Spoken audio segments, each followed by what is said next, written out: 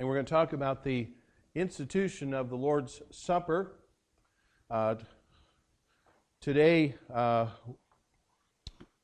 we're really on the verge of what many call Passion Week or Holy Week. Many services and remembrances throughout Christendom concerning the death, burial, and resurrection of the Lord Jesus Christ and the events that came before. This morning we spoke about the triumphal entry of Jesus into Jerusalem. And this evening we will speak of the institution of the Lord's Supper, one of two ordinances of the New Testament church. Now perhaps you have had a curiosity, as probably I did when I was a boy, as you've watched the observance of the Lord's Supper.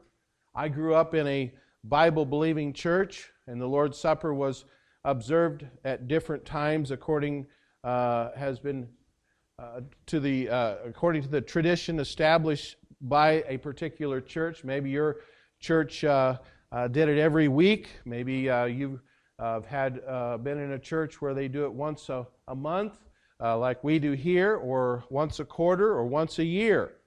But that's established by a local church. We have liberty to do that. But many times it may be observed in the morning service. Maybe you've had that opportunity to do that, sometimes in the evening. I like to do it in the evening because it's the Lord's Supper. That's one of the reasons, I guess, just for that reason. I think also in the evening service we probably have our congregation is usually made up of more of the faithful people who are members of the church. Sometimes we have people in the morning service that may not be a part of our church and may not even be saved and so forth. Usually most people are saved that come in the evening. But maybe you've had some curiosity about the Lord's table. The pastor comes to the front. You have a big table there, and the pastor comes to the front with this table draped with a white cloth, and he holds his Bible or maybe his pastor's manual in his hand, and he rocks back and forth on his feet, waiting for the deacons to file to the front. And it seems like, sometimes it gets to be choreographed, choreographed, I should say. And maybe a couple of deacons, like our deacons do, they remove the cloth, they step aside, and they begin to pass out the chrome trays of bread and grape juice with the other deacons and so forth. And a few words are spoken, scripture passages are read, and without fanfare, the church has observed the Lord's Supper. And then we go home. And perhaps for you, the Lord's Supper has stood as one of the marks of the church life that it's maybe not made a lot of sense, other than being aware that Christ had commanded this memorial meal for the church. But what do those little pieces of bread mean? What does it mean when the pastor says, "This is my body," reads that passage? I've heard that many times. I guess it was made plain to me that they were just a piece of bread. What does that little cup of red grape juice mean? This is my blood of the covenant. The trays are passed. We dutifully take our place at the Lord's Supper, and perhaps it seems like only a ritual that we observe, and it has very little meaning. But I'm hopeful that your understanding of the Lord's Supper has grown considerably over the years. I've found, and I hope you will as well, the Lord's Supper can be a spiritually nourishing time as we're able to focus by faith upon the Lord Jesus Christ and His death on our behalf, as well as the behalf of our brothers and sisters around us. Now, rather than the supper being merely a ritual that we are obligated to endure, I hope we see the Lord's Supper as a treasured part of our church life. Time when this body of Christ can gather as one and remember our Lord, to think about His sacrificial death, and to consider the weightiness of Christ dying in our place before the wrath of God, and know that the effects of that atoning death take on an ever-deepening dimension, especially as we're able to think about and ponder more clearly on the work of Christ for us. So, as we gather tonight to consider the Lord's Supper, not only do we consider the Lord's Supper, but we are going to actually partake this evening with this in mind. We desire to remember the substitutionary death of Jesus Christ more vividly, more realistically, through the Lord's Supper. And so how does the Lord's Supper help us to do that? Let's consider this ordinance of the church tonight. First of all, I want us to take note of the supper itself. Now, the first Lord's Supper was a part of the Passover meal celebrated by Jesus and His disciples. We have in Matthew 26, and I know that we're studying this book on Sunday mornings, but we'll come to it. I considered looking at some of the other passages of the other Gospels and using them, but Matthew 26 is a place where we find the Lord's Supper instituted. Verse 26, it says, "And as they were eating, Jesus took bread and blessed it and brake it and gave it to the disciples and said, 'Take, eat, this is my body.'" He gave to the disciples.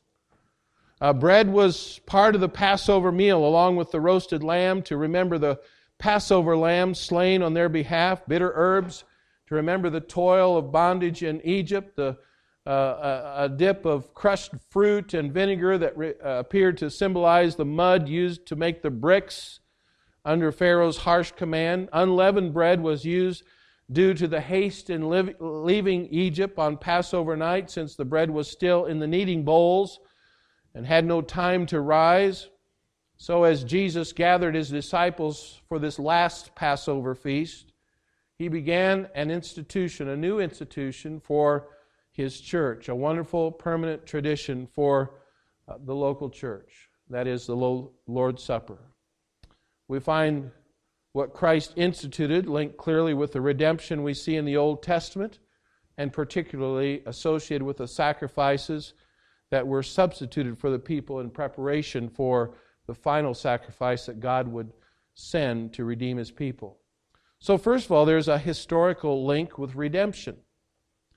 An historical link with redemption. Passover brought both bitter and sweet memories for the Israelites. The bitter memories focused on their bondage of slavery in Egypt. The sweet memories focused on Jehovah delivering them from that bondage by the plagues, and especially the death of the firstborn and His parting the Red Sea so they might escape the armies of Egypt. As families gathered to eat the Passover meal and talk about the meaning of each symbol in the meal, they would sing the Hallel Psalms, Psalms 113 through 118. They thought about redemption and what God provided to deliver them. But when Jesus instituted the Lord's Supper, the need for observing the annual Passover feast had ended. It says, "For even Christ our Passover is sacrificed for us," in 1 Corinthians chapter 5 and verse 7. The bondage remembered was no longer in Egypt, but the greater bondage to sin and to Satan and the fear of death. No longer do we remember the Passover lamb whose blood was spread on the doorpost of each home among the Jews in Egypt, but we remember Christ, our Passover, who was given for us to deliver us from sin and from Satan and death. Redemption is needed only if someone is in a hopeless condition. And that's the situation of each one of us apart from the Lord Jesus Christ. We are enslaved to the prince of the power of the air, in bondage to the deadness and trespasses of sins, suffering under the fear of death and judgment. A Redeemer comes to the aid of those in this kind of bondage, and through great price it provides payment for redemption. And in the case of the children of Israel in Egypt, the Passover lamb bore the price of their redemption by offering its life in their stead. And for the penitent on the Day of Atonement, it was the blood of the goat that stood in the place of the people to bear their judgment away. But in our place, we have no blood of bulls or goats. which can never take away sin, we have the Son of Man, Jesus Christ, our Redeemer, who through the incarnation became a part of the race that He came to redeem. And because the Son of God gave infinite value to His death for us, being human just as we are, gave Him the right to bear away the judgment of God for His brethren. So there's a historical link with redemption. There's also a historical association with a substitute. As we think about the original Passover for a moment, you think about what took place. It was after the 9 plagues in Egypt. The hardness of Pharaoh seemed unflagging. He just wouldn't give in. Commanded Moses to leave his sight, to never appear before him again. And Moses assured him that he would see him no more. And then the Lord warned Israel that He would pass over Egypt and slay all the firstborn of man and beast unless He saw the blood of the Passover lamb on their doorposts. So Moses instructed the Israelites to select a lamb for each family.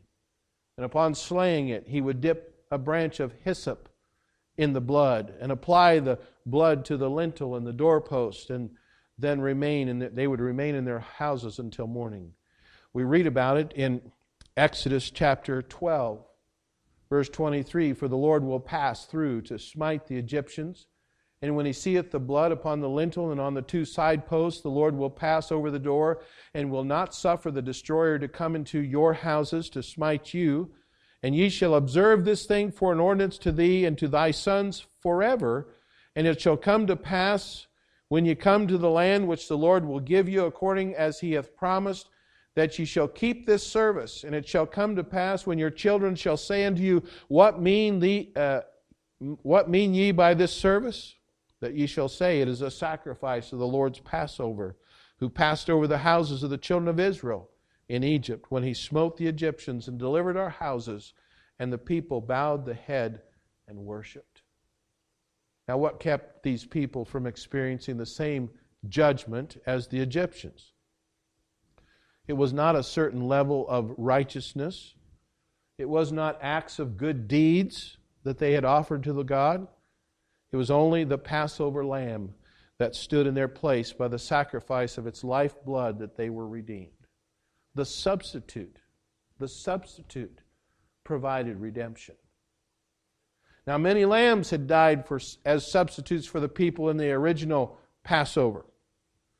But we have something even far greater. The Son of God became our substitute and felt in His own human nature the full measure of divine wrath due to us. And that's why Jesus declared His death in the Lord's Supper when He broke the bread and said, "Take, eat, this is my body, and in the cup drink ye all of it, for this is my blood of the New Testament, which is shed for many for the remission of sins." So that's the supper, and that's where it originated. That's where it came from. But notice, secondly, the symbols. 2 very simple, common elements frame the practice of the Lord's Supper, the bread and the cup.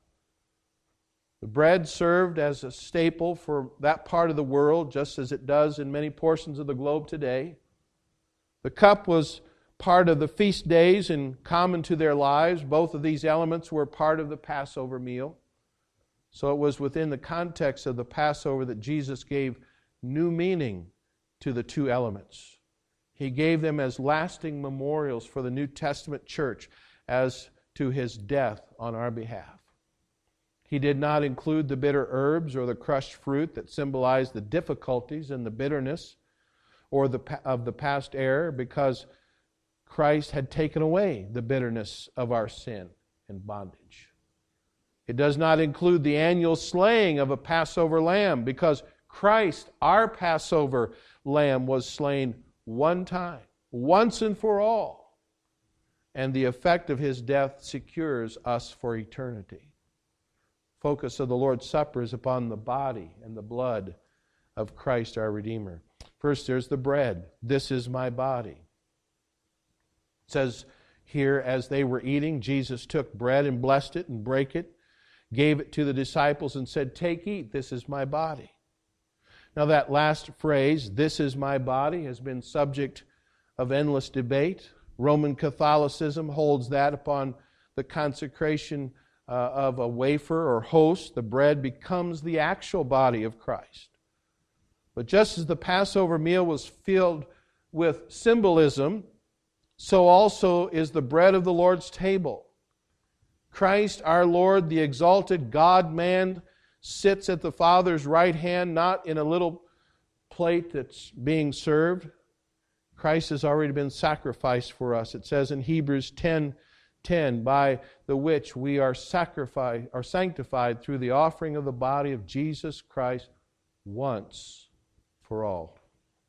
So Christ's command, "Take, eat, this is my body," calls for us to look to Him, to think upon Him in His incarnation, to consider the necessity that God the Son become part of the race that He came to redeem, and realize anew the price that He bore on our behalf. Secondly, there's the cup. This is my blood of the New Testament. He took the cup and He gave thanks and then gave it to the disciples, saying, "Drink ye all of it, for this is my blood of the New Testament, which is shed for many for the remission of sins." Just with the bread, the wine, or the juice does not become the actual blood of Jesus Christ. He shed His blood for us once, so no new sacrifice is needed to give grace to sinners. Christ declared, "It is finished," when He died on the cross. No more can be added to that bloody death. And yet we're to remember, each time we observe the Lord's table, we're to remember anew the cost of the new covenant relationship that we have with Him. Moses ratified the old covenant by sprinkling blood upon the people after he had read from the book of the covenant, the law. In Exodus 24:7, "All that the Lord hath said will we do, and be obedient," the children of Israel declared. In order to show that they had covenanted with God to fully obey Him, and that the Lord had committed to bless the people as long as they kept His covenant promise. It goes on to say, "And Moses took the bread and sprinkled it on the people, and said, Behold, the blood of the covenant which the Lord hath made with you concerning all these words." But the blood of Christ enacted a new covenant, one that is not bilateral, so that each must keep up his covenant promises, but rather one that is unilateral or one-sided. The old covenant hinged on the people's faithfulness to keep the law. Of course, we realize that they failed miserably. No one could keep the law. And just as we too would have done, we're not any better. The law served the purpose to reveal the depths of human sinfulness. But what we needed was not a new law to save us, but we needed grace. And such is the new covenant enabled by the blood of Jesus. In Jeremiah, it describes for us, "Behold, the days come, saith the Lord, that I will make a new covenant with the house of Israel and with the house of Judah, not according to the covenant that I made with their fathers in the day that I took them by the hand to bring them out of the land of Egypt, which my covenant they break, although I was an husband unto them, saith the Lord. But this shall be the covenant that I will make with the house of Israel. After those days, saith the Lord, I will put my law in their inward parts, and write it in their hearts, and will be their God, and they shall be my people. And they shall teach no more every man his neighbor, and every man his brother, saying, Know the Lord, for they shall all know me, from the least of them unto the greatest of them, saith the Lord. For I will forgive their iniquity, and I will remember their sin no more." And so it was necessary that the new covenant be mediated by the blood of Jesus Christ, the new covenant with promises of grace. The writer of Hebrews declares, "But now hath he obtained a more excellent ministry, by how much also he is the mediator of a better covenant, which was established upon better promises. For if that first covenant had been faultless, then should no place have been sought for the second. In that he saith, a new covenant He hath made the first old, now that which decayeth and waxeth old is ready to vanish away. And so the covenant which we enter into by grace through faith in Christ promises forgiveness of sins. And so we drink the cup as a reminder of the price for our forgiveness. The bloody death of Jesus Christ, the Lord, on our behalf. Now notice in here, verse 29 says, But I say unto you, I will not drink henceforth of this fruit of the vine until the day when I drink it new with you in my Father's kingdom. Each time we drink of the cup of the Lord's Supper, we also anticipate the day of consummation when all that Christ has secured for us in His death and resurrection will come to a grand consummation in His kingdom forever. Then I want you to notice, thirdly, the spiritual realities. So what are we doing this evening? But we're joining together here at the Lord's table. And there are often three mistakes that are made against which is here necessary to be on our guard. First of all, we should be careful not to confound the spiritual blessing with a sign. Secondly, not to seek Christ on earth or under earthly elements. Or thirdly, not to imagine any other kind of eating which draws us into the life of Christ by a secret power of the Spirit, by which we obtain faith alone. The reality of this tonight, first of all, is a blessing. Notice the blessing. The blessing of the Lord's Supper is not found in the symbols, but in Christ. It's not the actual bread or the cup of juice that gives the blessing, or the strength, or the grace, but it's Christ. So our focus is not upon some mystical changing of these elements at the table, but they serve to help us focus our attention on Christ given for us at the cross. And the true mystery is not found in the bread or the cup, but in the greatness of God's love and His kindness to us, that He would be pleased to send His Son to become a part of the human race and to suffer His own infinite wrath on our behalf at the cross. But there's also the blesser. The one who blesses is not some power in the bread or the cup.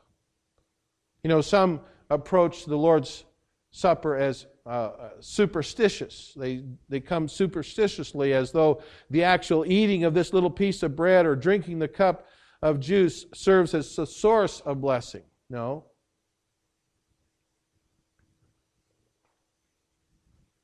The one who blesses us is Christ. Again, keep your focus on Christ. Look to Christ, seated at the right hand of the Father, exalted as the sovereign Lord, reigning until every enemy is put under His feet. The blesser is Christ. And then thirdly, the blessed. Remember that time that Jesus told His hearers in John chapter 6, I believe it is, in verse 53, He said, Then Jesus said unto them, Verily, verily, I say unto you, except ye eat the flesh of the Son of Man and drink His blood, ye have no life in you. Whoso eateth my flesh and drinketh my blood hath eternal life, and I will raise him up in that last day. For my flesh is meat indeed, and my blood is drink indeed. Now, this is no call for cannibalism, but it's really by the supernatural work of the Spirit as we believe Christ, as we receive Him and all of His life on our behalf. So in the Lord's Supper, we partake by faith. We receive the life and death of Christ on our behalf, finding our satisfaction in Him alone as our Savior and our Lord. And so we come to feast upon Jesus Christ, not as some mystical transformation in the elements, but through faith, looking again to Jesus Christ, remembering Him in the incarnation, His righteous life, His substitutionary death, and His eternal satisfaction of God's eternal justice for us. And I want us to look to Jesus and remember with deep satisfaction that He alone can forgive us our sins. He alone can give us new life that never ends. And so as kingdom citizens, having been purchased and redeemed to be a part of His kingdom through the blood of Christ, we worship Christ in the Lord's Supper. In a few moments, we're going to partake of these elements. Again, the Lord's Supper is for the local church. It's for us who know Christ as our Savior. It's in obedience to Him. If you're not saved tonight, this Lord's Supper won't do you a bit of good. As I just said, it's not something that will bless you. It's not something that will do anything for you. The only way Christ can do anything for you is for you to put your faith and your trust in Him.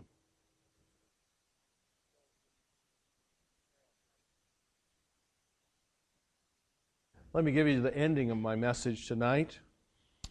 In verse 30 of Matthew 26, it says, "And when they had sung the hymn, they went out into the Mount of Olives."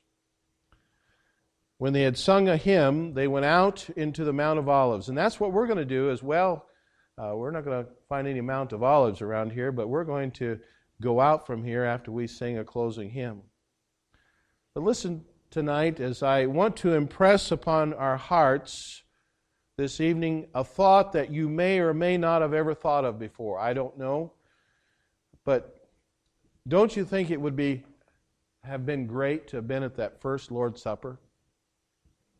That probably would have been an amazing thing. Even though there was an uneasy moment there when Jesus told them there was going to be one that was going to betray Him, and I think it must have probably been a wonderful time, very moving time. And they concluded their time with a hymn, probably one of the Psalms, and then they went out. But I want you to notice with me as we conclude our time here tonight what happened next.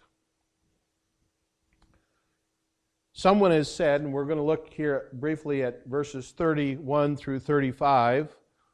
Someone has said that God's best gifts are not things, but opportunities. And what we call adversity, God calls an opportunity. Peter missed many opportunities, many important opportunities. Now, we're not going to look at them all tonight. We'll save that for our study when we get to this place in our study of Matthew. But as you look ahead in this chapter, we see that Peter boasted when he should have listened. He slept when he should have prayed. Peter fought when he should have surrendered. Peter followed when he should have fled for safety. And then when opportunity came to repent, he wept. But here in verse 31, it says, "Then saith Jesus unto them, All ye shall be offended because of me this night, for it is written, I will smite the shepherd, and the sheep of the flock shall be scattered abroad." Now, this most likely was in a conversation on the way to Gethsemane, to the garden. And he quotes Zechariah 13 and verse 7, where it says, "Awake, O sword, against my shepherd, and against the man that is my fellow, saith the Lord of hosts, smite the shepherd, and the sheep shall be scattered, and I will turn mine head upon the little ones." Well, he who was able to speak words of infallible truths, he goes back to the Old Testament Scriptures. He didn't say something new. He goes back and he uses the Scriptures as he talks to his disciples. And he says in verse 32, "But after I am risen again, I will go before you into Galilee." And here he speaks of a twofold promise. He talks about resurrection and reunion. Of course, they'll forget this, so he'll have to send an angelic messenger with a reminder back over in chapter 28. But I want you to notice the promise, "I will go before you." As a shepherd leads his flock, Jesus promises he does so, as he does so often, that he will not only be with them, but he'll go before them. But then there's Peter. Verse 33. Peter answered and said unto him, Though all men shall be offended because of thee, yet will I never be offended. Be careful about saying never.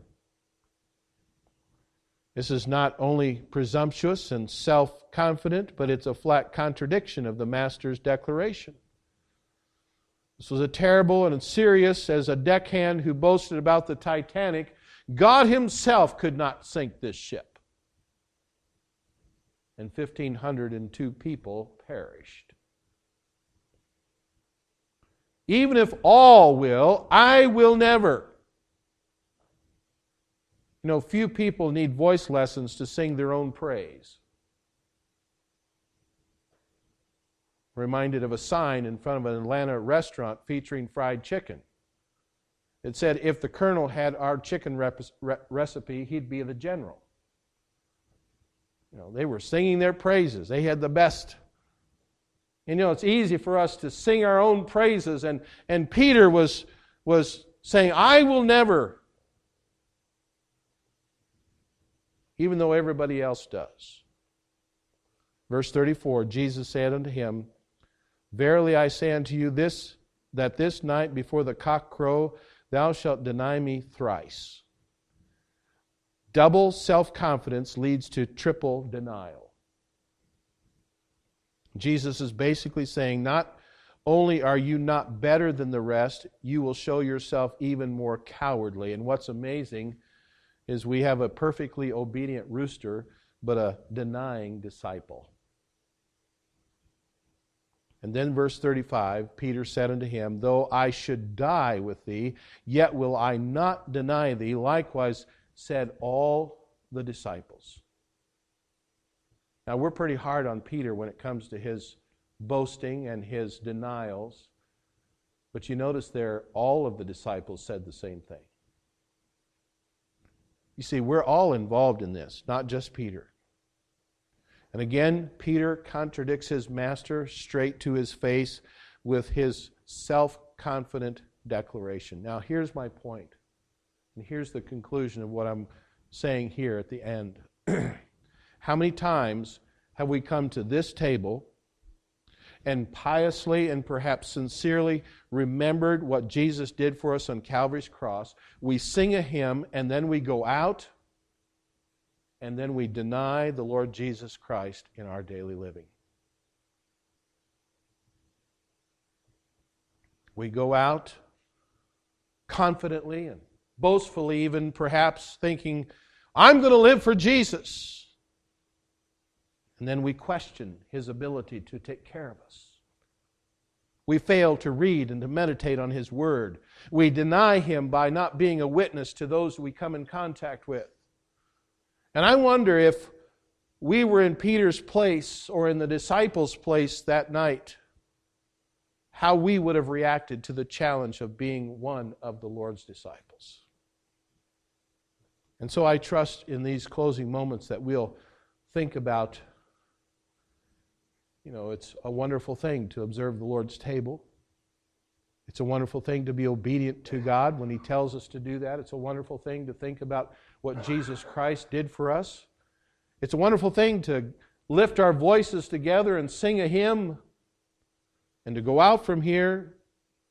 But then what happens beyond those doors? What happens tomorrow and Tuesday and the next day? Are we denying Christ with our lives? And I trust we'll think about this in the moments and the days ahead. Let's bow our heads in prayer.